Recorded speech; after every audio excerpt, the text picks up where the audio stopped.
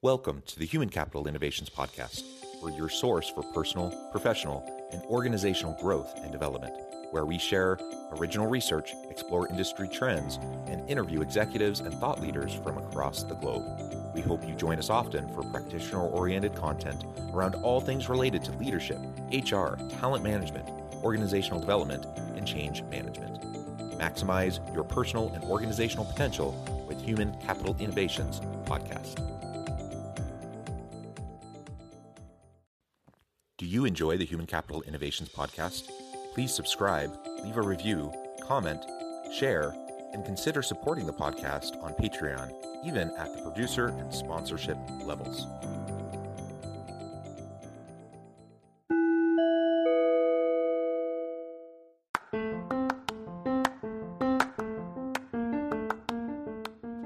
Welcome to the Human Capital Innovations Podcast. In this HCI podcast episode, I talk with Eric Brotman about employee financial wellness and the long-term success of your business.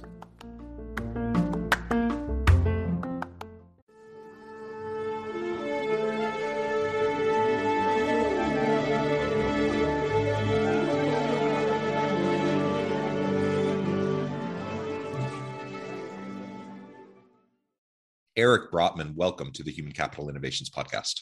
Thanks, John. Glad to be here.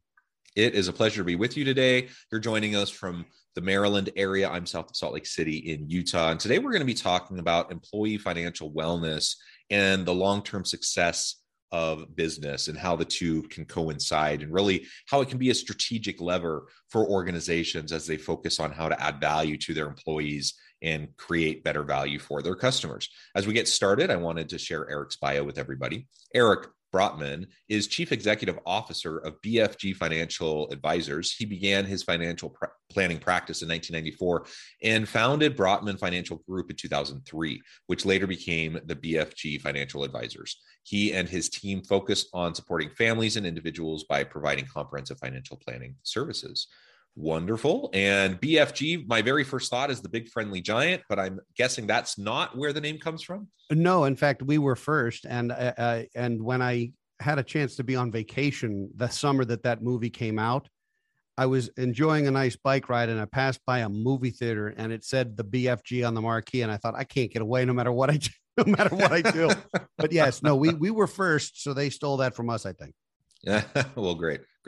All right. So as we get started, is there anything else you would like to share with listeners by way of your personal background or context? And then we'll dive on in and talk about employee financial wellness. Yeah, and I have been almost 30 years in the financial industry and believe that financial literacy is the key to financial freedom and success, and lament the fact that we don't have good financial literacy education in schools, and that even employees are handed these benefit books that are just massive, written by lawyers and don't know the first thing to do with them. And it's just an overwhelming process that requires, I think, a navigator. And so that's where we've evolved. We work with families. Many are multi-generational. We have clients in 36 states presently. So we're all over the country. And it's amazing how many people have similar experiences about being 22 and getting their first job and having no idea what to select, or making big student loan decisions at 18 before they're old enough to have a Budweiser, or trying to figure out what retirement looks like and having no idea what that's going to cost. And people who worry about money are not effective at other things. And so that's where this came to be and why we set up this financial wellness program. Yeah, that's great. Financial literacy is hugely important. Like you said, it is the crux of many relationship challenges in marriages, for example. If people are so concerned about how they're going to be paying their bills, how they're going to be just taking care of basic needs, as well as like this looming retirement future that they have no idea how they're going to afford or be able to pay for, it just distracts, right? It distracts from the other necessary elements of doing a good job at work or to building relationships, whether it's at home or at work or whatever. And so, I do a lot of work in the space of employee engagement and satisfaction, and pay is a really interesting element. Pay as a motivator is not a great motivator, but it's a really good demotivator. And as soon as pay is out of balance, you don't have equity, you don't have parity, or people just feel like they're not they don't have a living wage, that they don't have enough to meet their needs, then pay becomes almost the only thing they can focus on, right? And we're not talking about pay per se. We're talking about overall financial wellness and literacy and preparing for the future. But the same principle applies. If I feel underwater with in relation to my financial well-being, then it's really just going to take its toll in my organizational life, in my home life, and really every walk and aspect of my life. So financial literacy, financial wellness, I think it's just a huge thing. And I think about organizations and organizational success. Organizations trying to be strategic, for example, in this great resignation moment where they're fighting for talent, and so many employees are just choosing to go to either find a new job or to start their own business or try out the gig economy or whatever. And the reality is they've taken time to reevaluate over the last couple of years. They realize this organization, this company isn't for me, and they're bailing. And organizations are really struggling. Can every organization pay more? And it's really hard right now to keep up with inflation, for example. Do they need to? Yes, they need to. Is paying more always, the easiest option for organizations? Not always. But as we look at the array of potential benefits that we can provide as employers to employees to keep them engaged in the work and to help them and set them up for success, I think financial literacy and wellness and resources to help your people, that's a huge added benefit. I've seen some organizations do this, but frankly, most don't do it in a particularly meaningful way. So maybe you can speak to that a little bit of how organizations can use your program and partner with organizations like yours to give this benefit to their employees.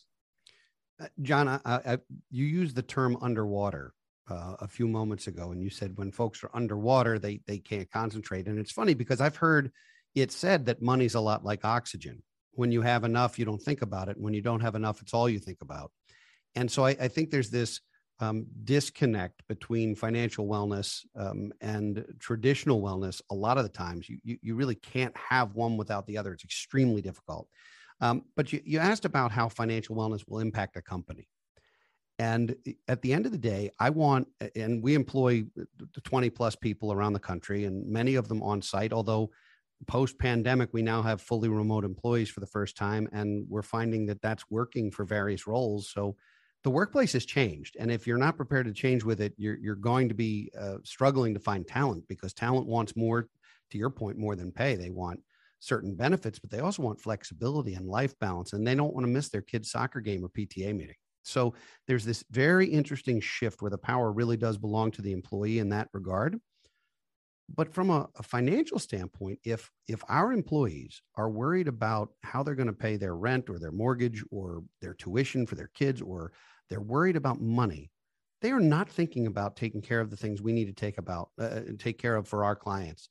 And specifically in our industry, we're in the financial industry. I don't want anyone working for me who's struggling with money, because that sends the wrong message to the people we work with because of the industry we're in. But even if we weren't, you're not going to get your employees A game if they're worried about something. And if you can take some of that worry away via education or via resources or via just empathy and understanding, quite frankly, it's really valuable. And so we did create a program that big companies are using, but there's nothing to say smaller companies couldn't use it also.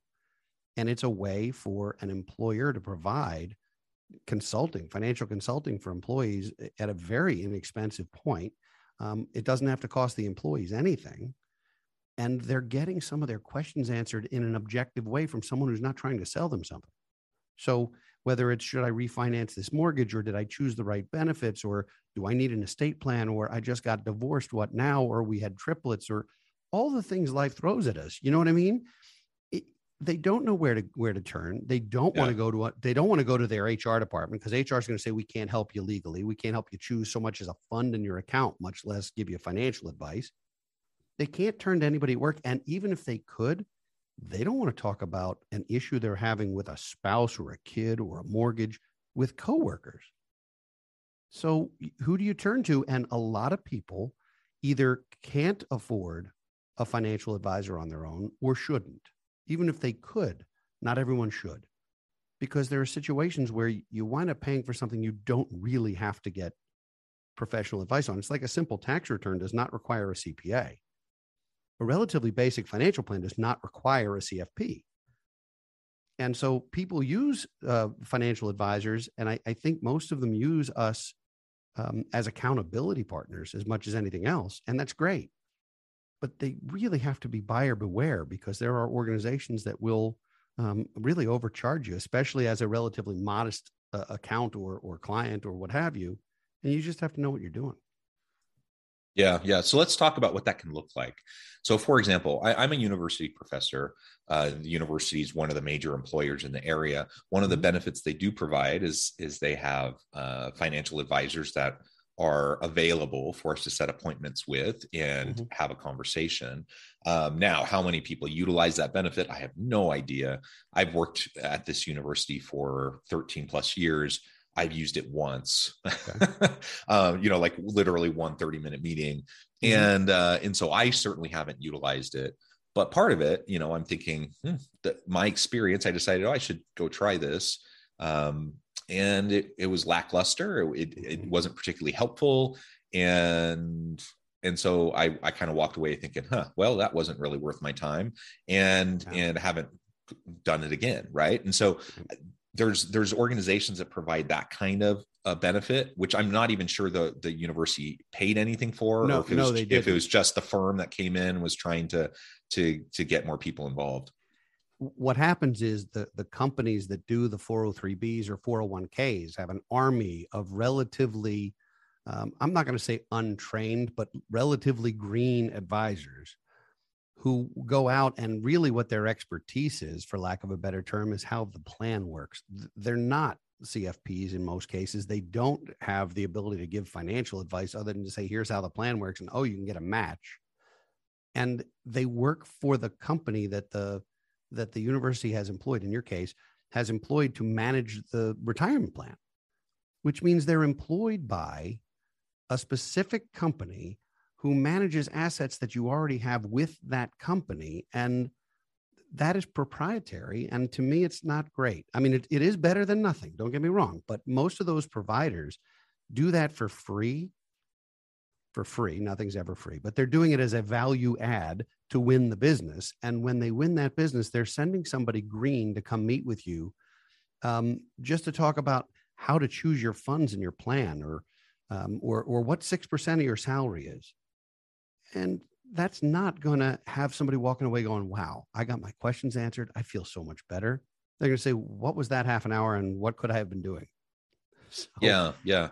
So what can it look like when it's done well, when it's done right, so that I, as an employee, feel like, this is really actually a really great benefit, a great service. I'm going to do this yearly. I'm going to make sure that I'm on track. I'm fully aware of what's going on. I get my questions answered. What would that look like, and how would that be different than what I've experienced?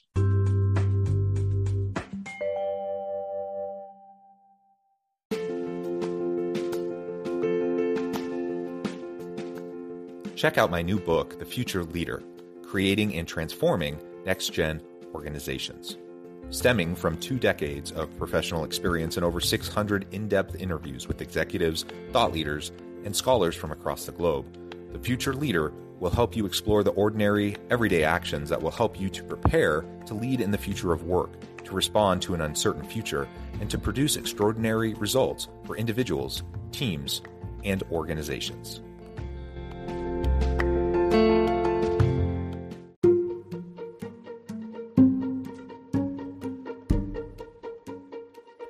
Welcome to the Human Capital Innovations Academy, courses, micro-credentials, and certificates to upskill and reskill for the future of work. All HCI Academy courses, micro-credentials, and certificates are designed, developed, and delivered by award-winning and internationally renowned scholars, educators, thought leaders, executives, and practitioners. Our courses, micro-credentials, and certificates will help you make your mark on the future of work and make an immediate impact in your organizations. Check out the HCI Academy and our many course offerings and certificates to upskill and reskill for the future of work.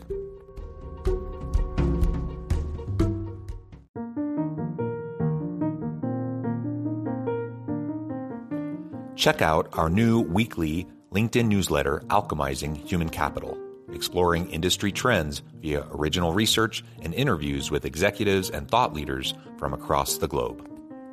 We look forward to having you join us.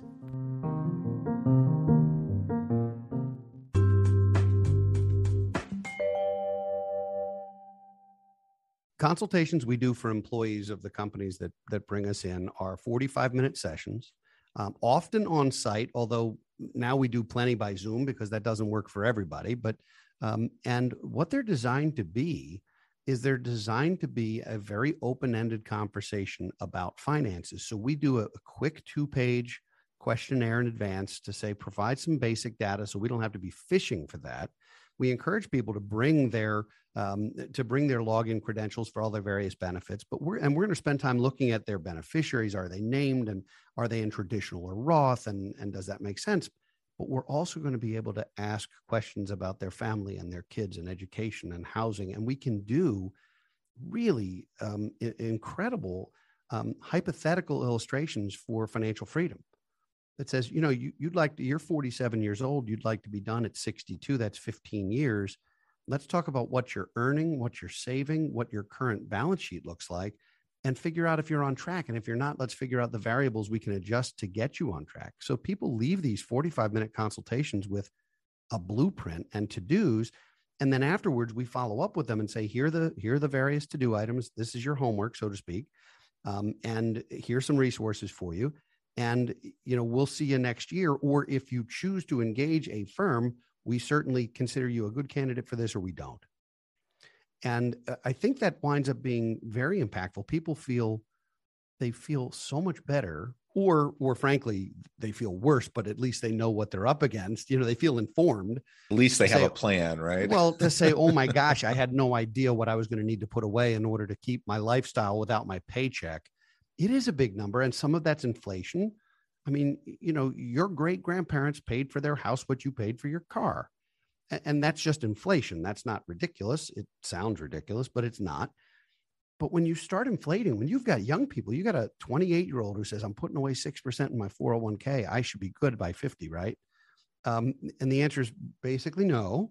But let's figure out what we do have to quantify. And young people, they want to retire early, like it's the FIRE movement and so forth. They want to be financially independent early, which I think is wonderful. It's great that they're thinking that way. It's incredibly difficult, and people don't know what retirement looks like. Like, I host a podcast and wrote a book called Don't Retire, Graduate, with the idea that retirement is horrendously bad for you and people don't thrive when they're retired. And people look at me like, what do you mean don't retire? What I mean is don't retire in the traditional sense. Don't go from 30 or 40 or 50 or 60 hours a week to Oprah and shuffleboard. You'll lose your mind. Like, have a reason to get out of bed every morning. It doesn't have to be for money if you don't need it. It doesn't have to be consultancy. It could be related to grandkids, or it could be but there's only so many golf courses. So I think it's really important to have a retirement plan that's more than numbers. This is not about math. It's about having a future that you're excited to go towards rather than to retreat from. And I have these conversations, with family and friends sometimes about retirement. Now, I get part of it is I'm a university professor, and being a professor, it's a long, hard slog to go through all the schooling and to get a tenure track position. That's not fun. It's a big, long, hard slog. But once you get the position and you get through the tenure process and you have that security, it's a pretty darn good gig. You have, it's not like super crazy high pay or anything, but it's a good, healthy wage, good retirement, and lots of flexibility, lots of autonomy. And so in this kind of a career, I mean, I could see myself working into my 80s if I'm still mentally capable, just because, over time, as I get closer and older, closer to retirement, older in age, I can scale back. And so it's not a either or binary. I'm either a full-time professor or I am fully retired, but over time it's a spectrum, and I could scale back, and I can over time, do what seems to make sense with my energy level, with my capabilities, and still continue. Now, I recognize not every career is like that, but that's definitely how I perceive my future. I'm in my early 40s, so I have I figure at least another 20, 30 years before I'm really seriously thinking about any sort of traditional retirement. But like I said, I could see myself easily going into, if I'm healthy, I could see myself going into my 80s. And then I have conversations with other friends or family, and they're like, no, man, I want to be done by the time I'm 50, 55. And I have the same conversation with them. So then what are you going to do? Yeah. What are you going to, what would you like to be when you grow up? Yeah. And there are tons of things you can do. So it's not like someone retires from their career and then all of a sudden they have nothing to do anymore. Clearly there are tons of options, tons of things they can do. But if you don't have a plan, just like if you don't have a financial plan, you could find yourself very dissatisfied with life at that stage if you don't have meaning and purpose and a reason for your existence. So just having these conversations, I think, is super helpful. And I like how you described, what your firm does in trying to help organizations and to help individuals, employees within those organizations, to think through all these questions, to start asking themselves, to start planning now for that, perceived future. The other aspect of all of this is we have no idea what the future will actually look like. So like right now, we're in the middle of pretty high level inflation.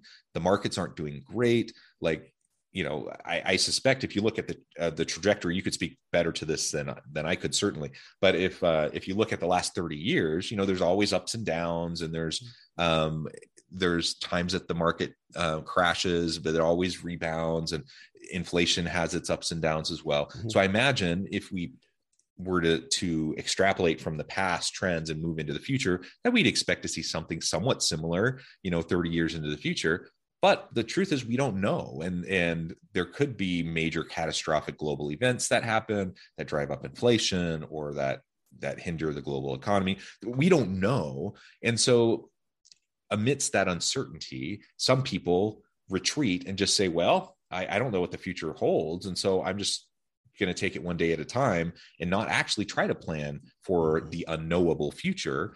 How would you respond to that? That's the ostrich plan, where if you bury your head in the sand, nothing is happening above the surface. A failure to plan is a plan to fail. It's a disaster. And you don't have to know what the future holds to have certain indications of what it might hold. I submit to you that most of us are going to live longer than we expect. How old our parents were when they passed or how old they are today is not necessarily relevant. Now, there's some biological tendencies, but the idea that, well, my parents both were dead at 77, so I'm only going to live to 77.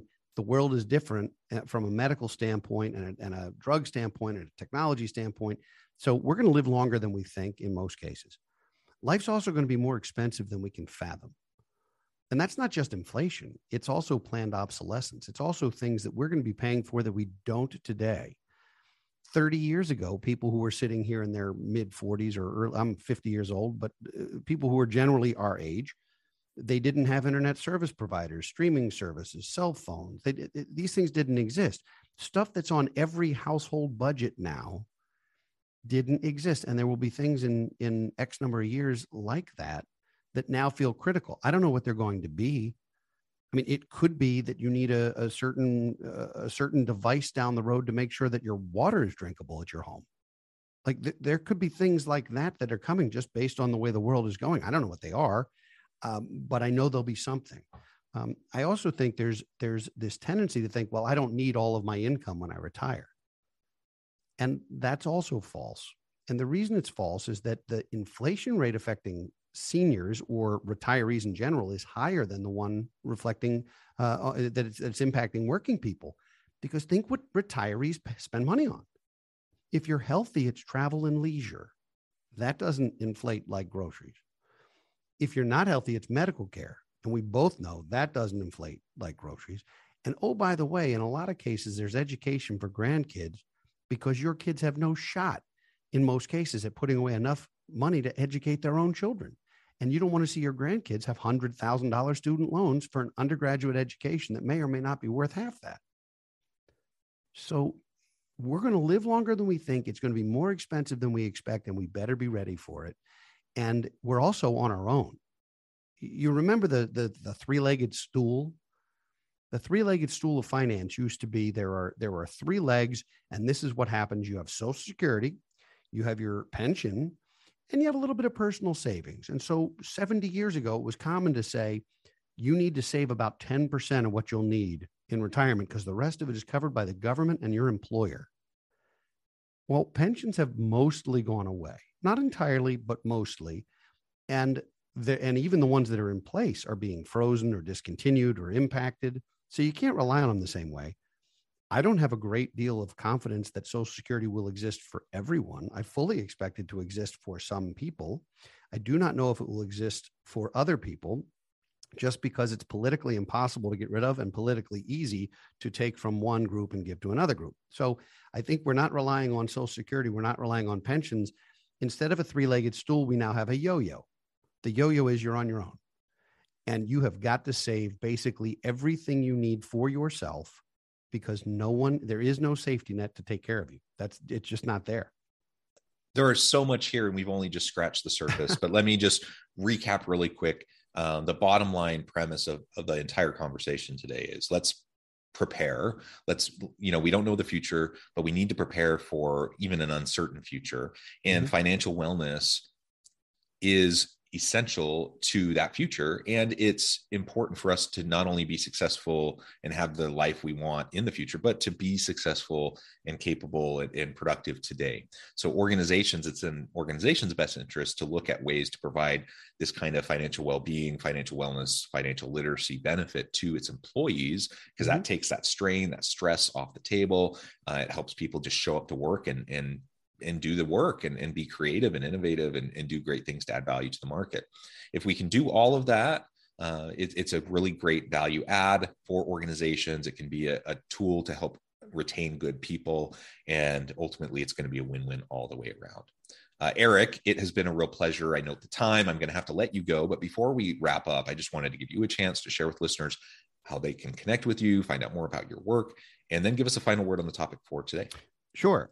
First, there's a website where we talk about the financial wellness program for employees, and you can go to getfinancialwellness.com and check that out. There's a downloadable ebook, essentially. It's free, and it'll have everything you need to think about in the ways in which employers can care for employees, many of which don't create an enormous amount of expense. Some of them are free, quite frankly, but there are ways that you can take care of your employees, and that matters in a competitive job environment. The second thing is to check out the podcast and the book and our financial wellness courses. You can go to brotmanmedia.com. You'll find all of those resources. We have created BFG University, and some of those courses are free, and they're designed to help people learn some of the basics. And the company BFG Financial Advisors is at bfgfa.com. And if you're contemplating a financial advisor or you'd like to figure out whether it makes sense to even have one, let's talk. Awesome. Thank you, Eric. It has been a real pleasure. I encourage listeners to reach out, get connected, find out more about what Eric and his team can do for you. And as always, I hope everyone can stay healthy and safe, that you can find meaning and purpose at work each and every day. And I hope you all have a great week.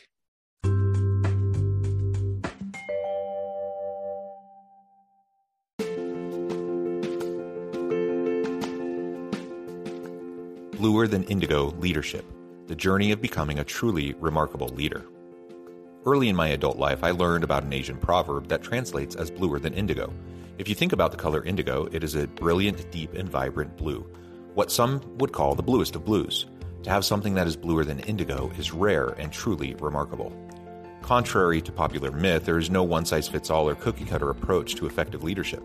There is no silver bullet, no secret sauce, no go-to model that will solve all of your problems. The truth is, great leaders have all had their unique strengths and flaws, and have all had to discover and then pave their own distinctive path in their life's journey to fulfill their leadership potential. Bluer Than Indigo Leadership will help you discover your own path and explore those ordinary, everyday actions that will help you respond to an uncertain future and produce extraordinary results for individuals, teams, and organizations.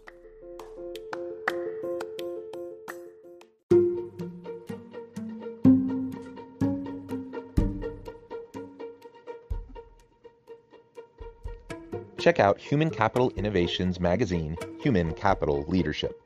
Human Capital Leadership is a free, interactive e-magazine with the mission to help individuals, leaders, and organizations find innovative approaches to maximize their human capital potential. We publish issues quarterly in August, November, February, and May. Take a look at the latest issue and let us know what you think.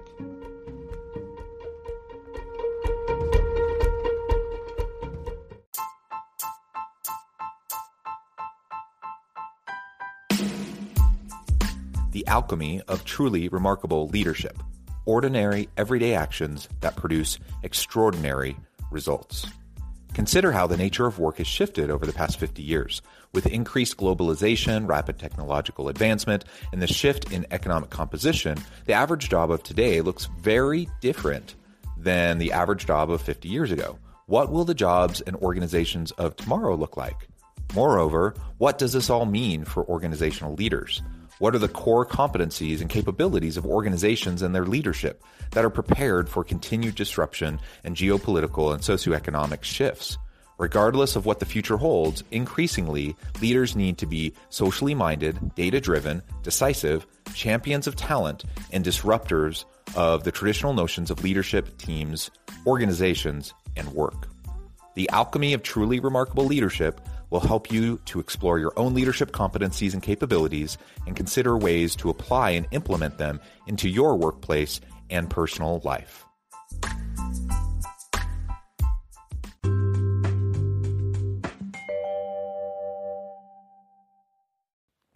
Do you enjoy the Human Capital Innovations podcast? Please subscribe, leave a review, comment, share, and consider supporting the podcast on Patreon, even at the producer and sponsorship levels. Thanks again for joining us for this episode of the Human Capital Innovations podcast.